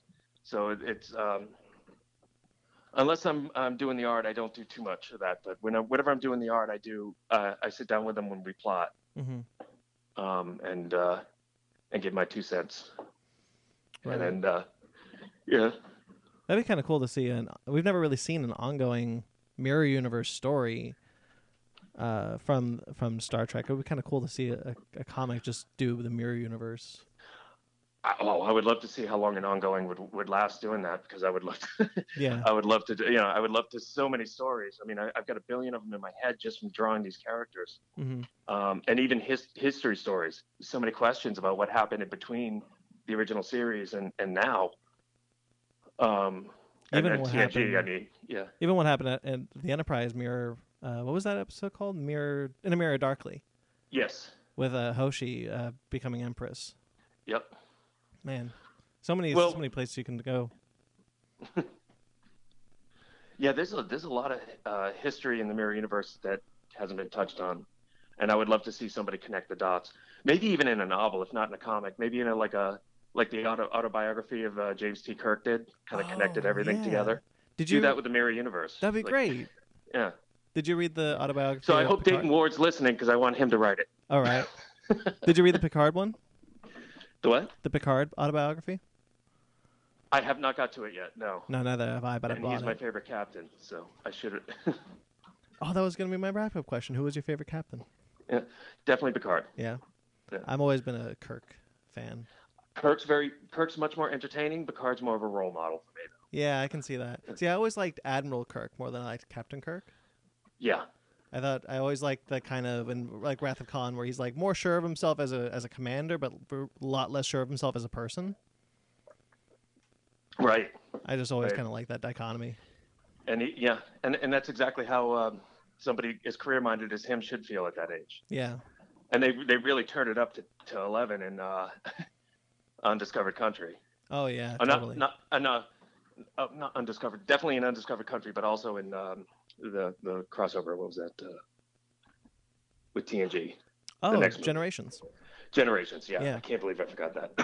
I mean, a lot of Trek but fans they would really want to. turned it up in there because he spent the whole movie going like, I've just wasted my life. Yeah. I'm an old lone man. All right. Well, that's all I got for you. I really appreciate you doing this. Yeah, thanks for having me on. I always love talking Trek. Of course, I love it. I never get to do it enough on the show. So Terra Incognita is coming out soon, and definitely should be on the lookout for in a Through the Mirror, which is Yep, the next next month. series. And Go Trek Yourself is your podcast. Go Trek Yourself. Yeah. Cool. So You can find us on Twitter under Go Trek Yourself, iTunes, at any of the usual places to pick it up. And you can find me personally on Twitter as JK_Woodward. okay. And you should get any other news you're interested in through that through that artery. Anything else you wanted to plug? Anything more before we get out? Nothing at this time, but I'm sure if you ever want to have me back on the show, there might be some news I want to talk about in a couple of months. Oh, cool. A couple of months. I'll keep a lookout. All right. Thank you so much. All right, thanks, man. So that was my interview with J.K. Woodward. He was a really cool guy. I urge you all, the three of you, Yes. to listen to it. I will. I will. Because I actually spoiler will. alerts, you haven't. This is actually a podcast I can listen to because I'm not going to be on a lot. Oh, cool. Yeah, it's nice. I listen to all our shows while I work. It helps me pass the time. Yeah. And also, can't do it. It saves my soul. Hate my voice. It was pretty great to get to talk to him because I'm a huge Star Trek fan, and so is he. So that was a lot of fun, I felt. I unfortunately couldn't be on the interview, but when we did talk to him at whatever convention it was at, that was really nice. Long And- Beach Comic Expo. Yeah, that was really fun. Yeah, he'll be at the next Long Beach as well, so we can When is talk that? from there. When is that? September, I think. September. Oh, okay. We gotta figure out what we're doing for that. Oh, well, we'll figure it out. Yeah, We got we time. will. We got time. All right. So Ryan, take it away. Hey, it's Ryan Leopolis, and it's time for the Fake Nerd Book Club. I chose a book written and drawn by a man named Sean Murphy. He used to go by Sean Gordon Murphy, and he dropped the G because he's a G unit. He don't need it. It's called Punk Rock Jesus. It is a Vertigo 6-issue miniseries about a company. Yes. I'm trying to think like a reality TV show, like a company. J2. J2 clones Jesus from the Shroud of Well, that's the name of the project. The company was Ophis. Ophis. Ophis. Yeah. Yes. Ophis, yeah.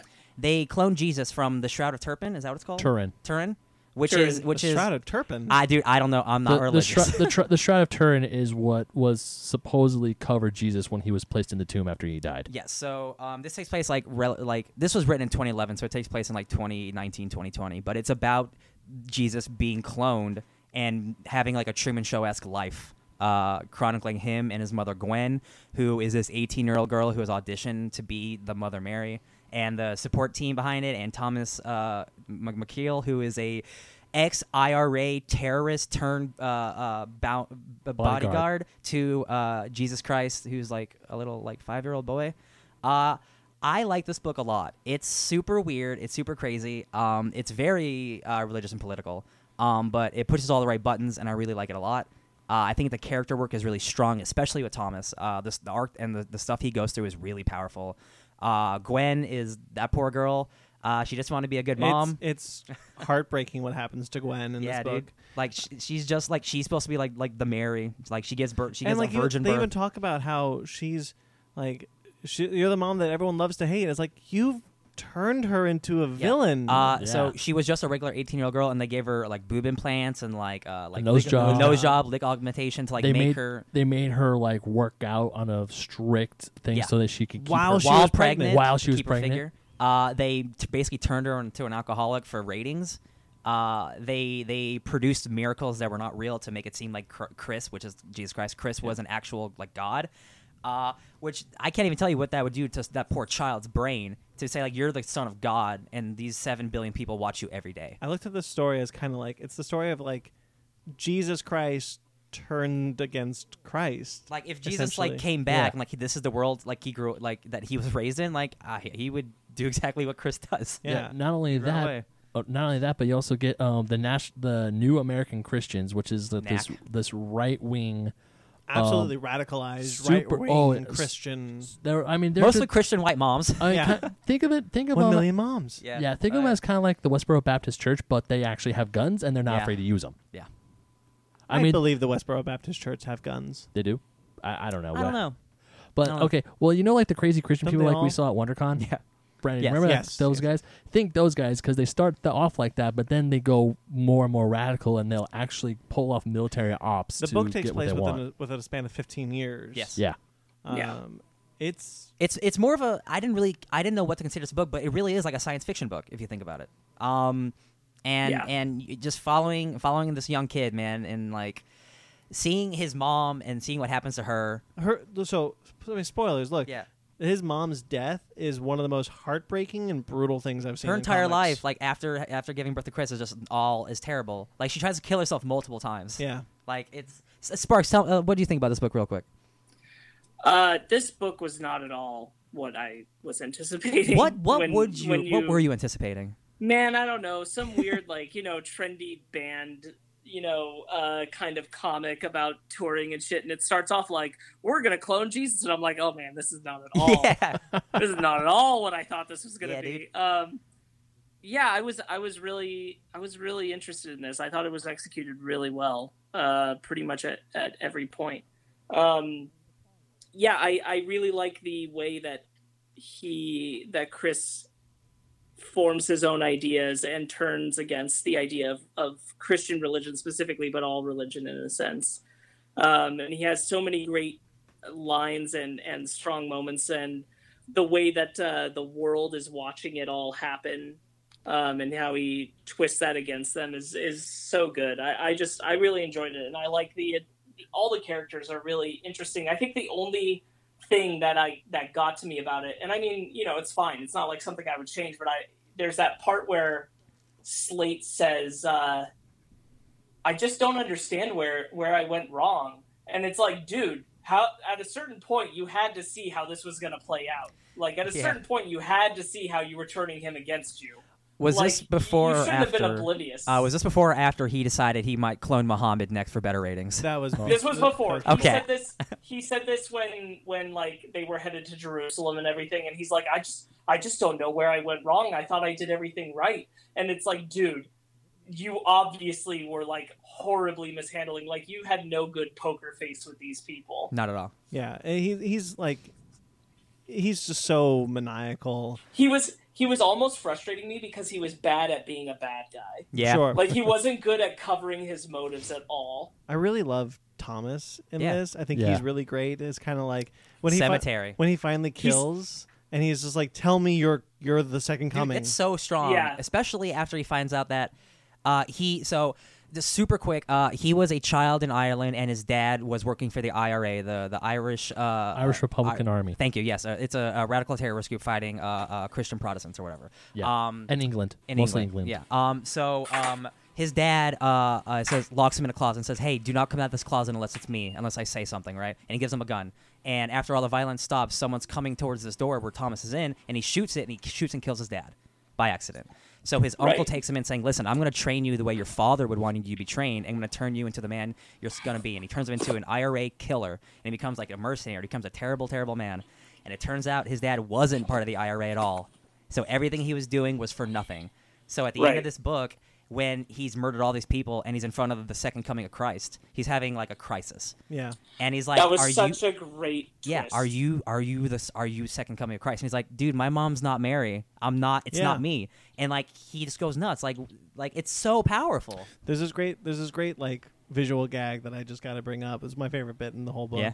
where it's these two kids. Oh, It's yeah. it's Rebecca, who's the daughter of Dr. Epstein, Yes. the girl who cloned Christ, and Christ, looking at this like crude kind of kid drawing of Jesus walking on water, and then cut to, I will admit that the programs have gotten more intense lately, and it's just the flash flood, and Noah's the Ark. scariest Like, thing. Like God's face is in the God's heavens, face and is he's like screaming in the he's like heavens. yelling, and people are dying, and it's freaking Rebecca and Chris out. The Rebecca and Chris like, ah!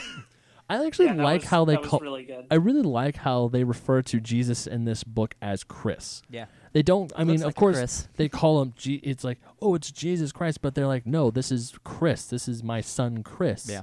The only time that I ever wanted this book in color, and I told you guys this, the only time that I ever wanted this book in color was when they're talking about how they're talking about kind of what Michael Crichton was talking about in Jurassic Park, where we can change his eye color, we can change his, like the doctor, the main bad guy, he was like, I want Slate. Yeah. Thank you. I blanked for a second. He was talking about how he wanted Blue Christ eyes. to have blue eyes and look like the children's Bible version of Jesus Which Christ. is a little white boy. And which is Right. a white guy. And so, and she was and Dr. Epstein was like, he was Middle Eastern. That would have made sense. So I would have thought it would be a really, really powerful visual to have a Middle Eastern man with blue eyes. Yeah.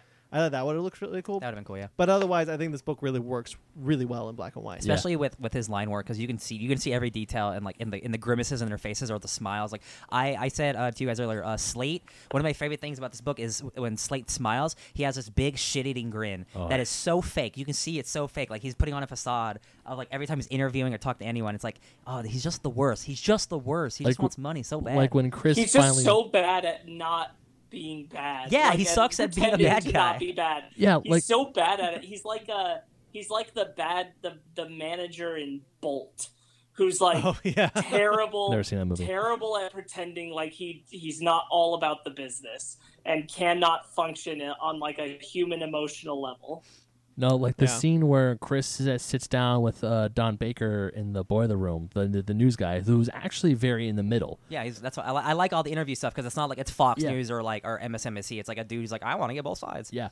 And Yeah. he's sitting there, and then this is when Chris is in high school, and they were talking about how Rick Slate was being a racist because Chris wanted to ask this African American girl out to the prom, Yeah. but instead Mhm. Rick pays like this really busty cheerleader to go out with them Right. instead, and it's like, what's the truth? Were you forced to go out with a white girl, or did you want to go out with this girl named Taylor? And of course, Rick is staying right behind the interviewer, just glaring at him. And when the interviewer turns around, he gives that shitty grin, which I just want to punch in the Yeah, face. dude, it's good.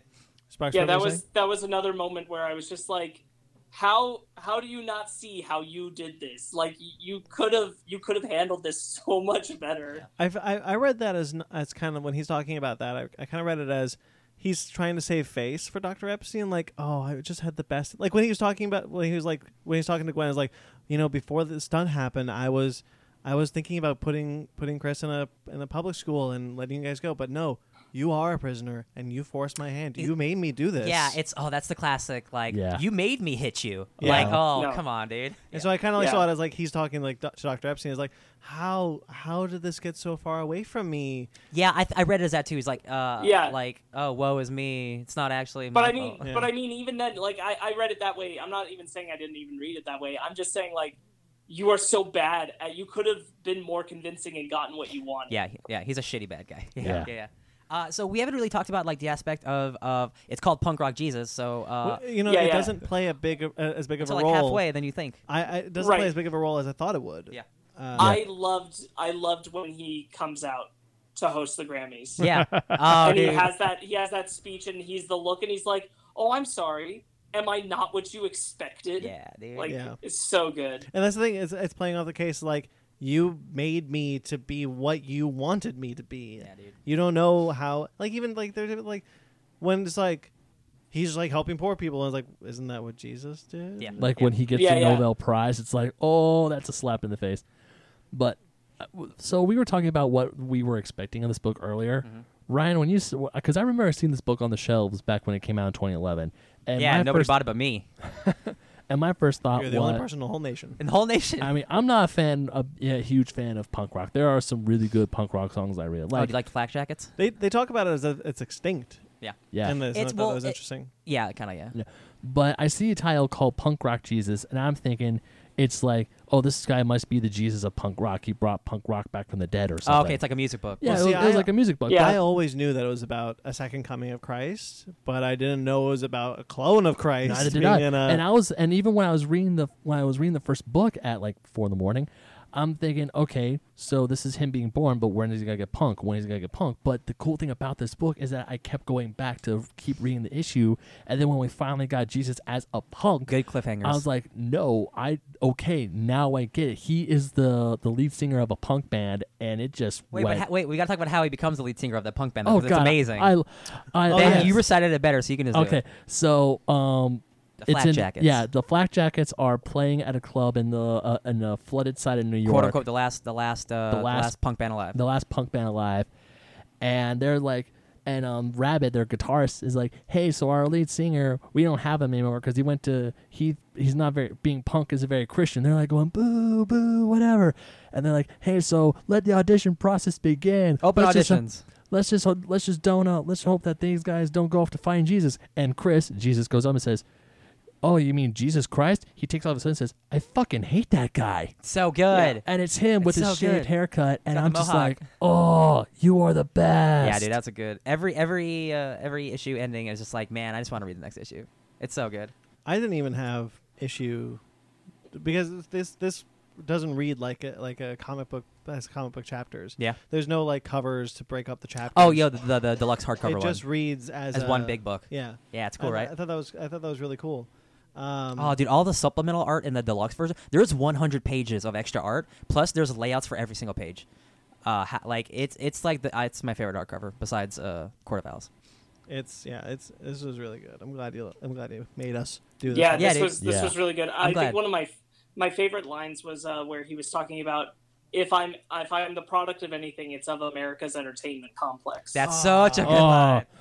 The scary thing about this book, especially with like the NAC and like and the whole problem with the entertainment industry and stuff like that, it's kind of true now, and it's a little terrifying. There's talk with the IRA stuff and his uncle, like his IRA evil uncle. Oh, yeah, that guy. He's like, I'm gonna train you to be like. I'm like, what do you want to do? And there's an image of little Thomas saying, I want to be just like my dad. And then it flashes to the next panel where he's a grown man and he looks like he's like a war torn like Frank Castle. And like it's just a little boy that and who he actually- becomes.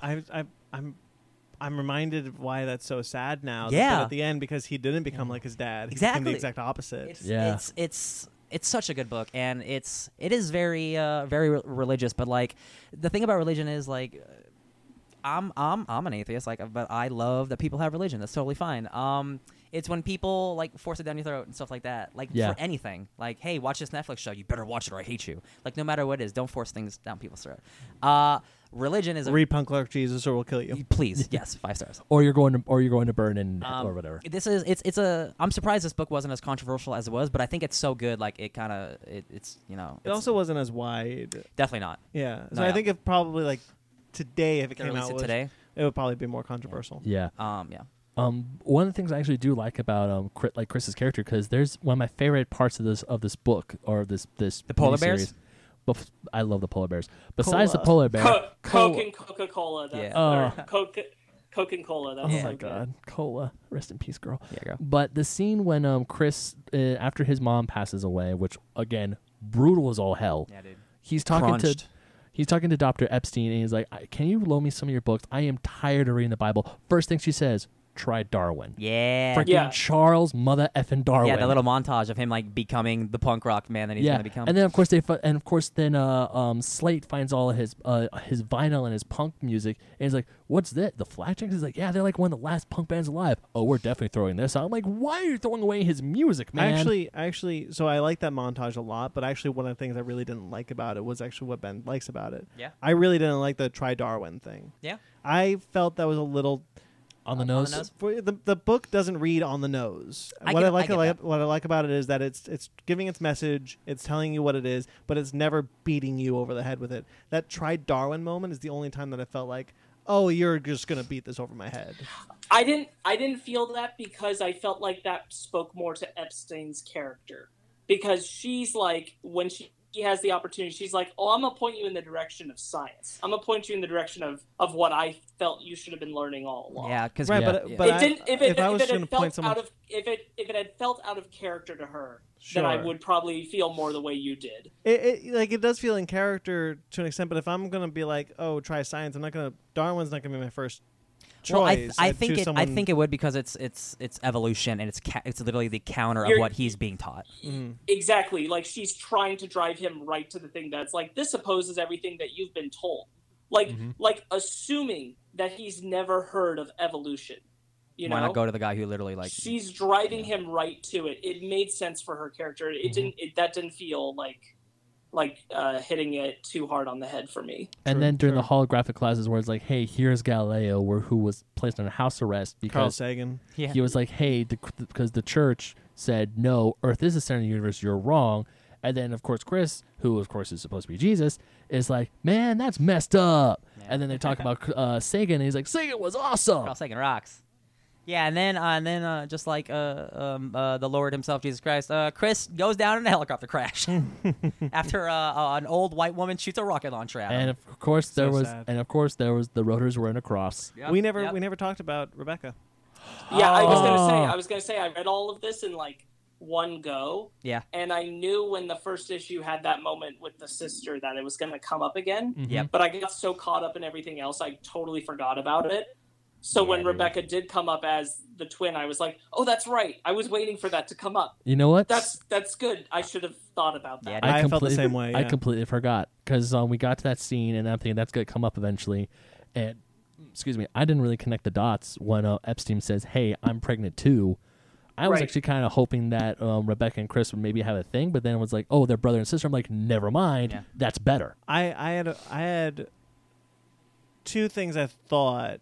I thought that maybe she had cloned the kid, the twin, and implanted herself Okay. with it.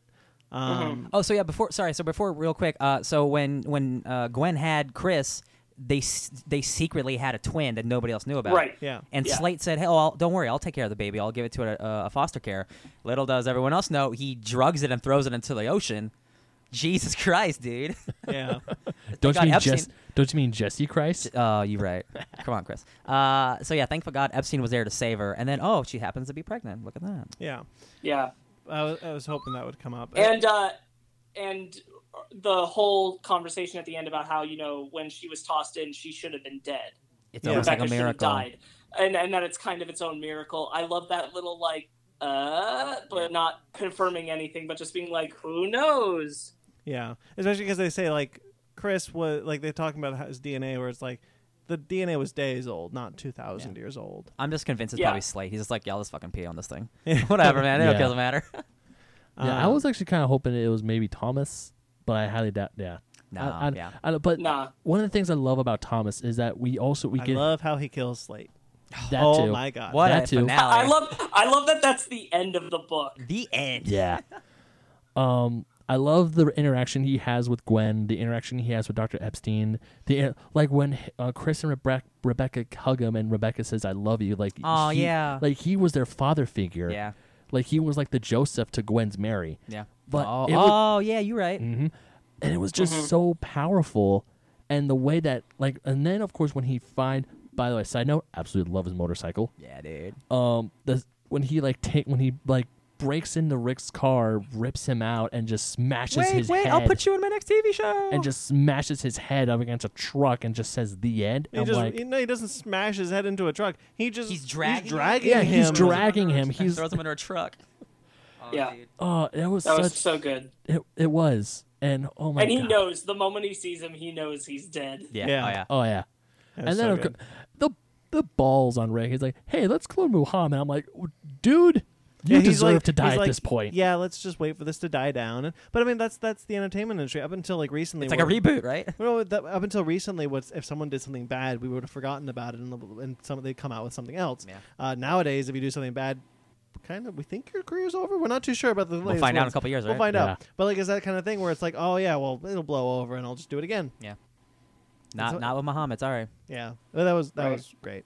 Final thoughts. Final thoughts. One last thing. One character aspect of Thomas I really like is his tattoos. The cemetery? He did some car bombings and he accidentally got a little girl killed, and that's one of the things he's trying to be redeemed for. Again, he did it for the wrong reasons, so you're not going to be redeemed, my dude. I'm sorry. It's just like it's such a like when you just see this dude, he's supposed to be 7'5", 275 pounds, and he's got like 13. I thought they said 6'5". 6'7". 6'7"? 6'7". 6'7". Huge boy. He's got this. He's covered in tattoos. He used to have a cool mohawk like Chris did. And I just like he's my favorite character in this because his entire life has just been a shit show, and like it's a bummer because he gets redemption, but like he's got to be the killer that he doesn't want to be. Yeah, and that's rough. That's so rough. It's kind of like a reverse Rurouni Kenshin thing right there, where to protect people, he actually has to kill them. Yeah. Like when they were in Jerusalem. Oh my God, that Jerusalem scene broke my heart with Rabbit. Rabbit. Yeah. Oh man. Mm-hmm. Cool. And Concerts are cool. You know what? I don't know if I can't think of a favorite character for this book because it's Thomas, then it's Dr. Epstein, and then it's Gwen trying to redeem herself. Cola. And then It's Cola. It's Cola. It's a polar bear. And then of course Chris, he has some good thoughts, but at the same time he actually becomes a Sith Lord essentially. He becomes the very thing he swore to destroy. Yeah. Like where he's talking with Thomas. He's on the bottom. Yeah, of where that he's hill. talking to Thomas, where he's like, Thomas, do you believe I'm the second coming of Jesus? He's like, yes. Well, this is religion is blind ideology, and then Thomas looks to him and says, no, what you're doing, trying to wipe out all religion, is also the same thing. You're just as bad as they are. Well, actually, one of the things I liked about that bit is like he's even talking about not all people who believe in religion are like that, and he's like, yeah, but there's enough. Yeah. But he's also, you got to remember, he's like 15. Yeah. Yeah. And like, I remember trying to be 15 and have all those hormones. Imagine being the son of God also. That's probably got to be stressful. Yeah, when I was in 15, I dealt with a lot of absolutes as well. That your But final thoughts? Or? Final thoughts is that this book is amazing. If you are one of those, this is what the book says, this is not me saying, fat, middle-aged, Midwestern Christian housewives, for the love of all that is holy, Not do our not pick demo. this up. You're Not going our to want to demo. burn this. Yeah. But If you're listening to the show, we didn't mean to upset you. No, If you're a we didn't. 43-year-old like housewife named like Susan in Montana, please let us know. Because that's a weird demographic. How'd you find us? And also tell me where in Montana, because my mom's from Montana. Hey. This book, as a story in itself, religious tones aside, is a great story. Yeah. It is beautifully drawn. This is comic book art at one of its finest. Just take away the Jesus stuff. Just like read a story for a story, and it's really damn good. Or keep Barks, it. final thoughts? Yeah, I mean, I think we pretty much covered everything really well. I really enjoyed this. It was a big surprise. I thought it was really, really well done. I had a good time with it. I agree with that. Yeah. Yay. All right. Well, next week is my book club, and I've chosen because we had the interview. I have chosen. Let me reach down and grab it. Oh my God! He's away from the microphone. There it is. There we go. Oh, is that who I think it is? I have Oh. chosen because of the Ow, interview. ow. Star Trek: The Next Generation, Mirror Broken, 6-issue miniseries written by Sex issue? 6-issue miniseries. Sex issue miniseries? 6-issue miniseries Yeah, it is sexy, you're right. written by Scott and Dave Tipton. Yeah, Tiptons. Drawn by J.K. Woodward. It's the story of the Mirror Universe Next Generation cast, which we never got in the Next show. Generation show.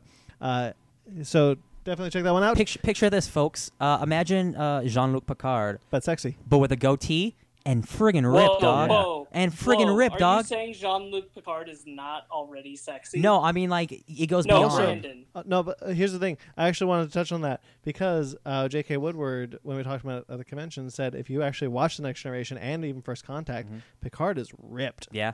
He's always been ripped. Yeah. I gotta watch. I'll keep out for that in my next viewing. Yeah.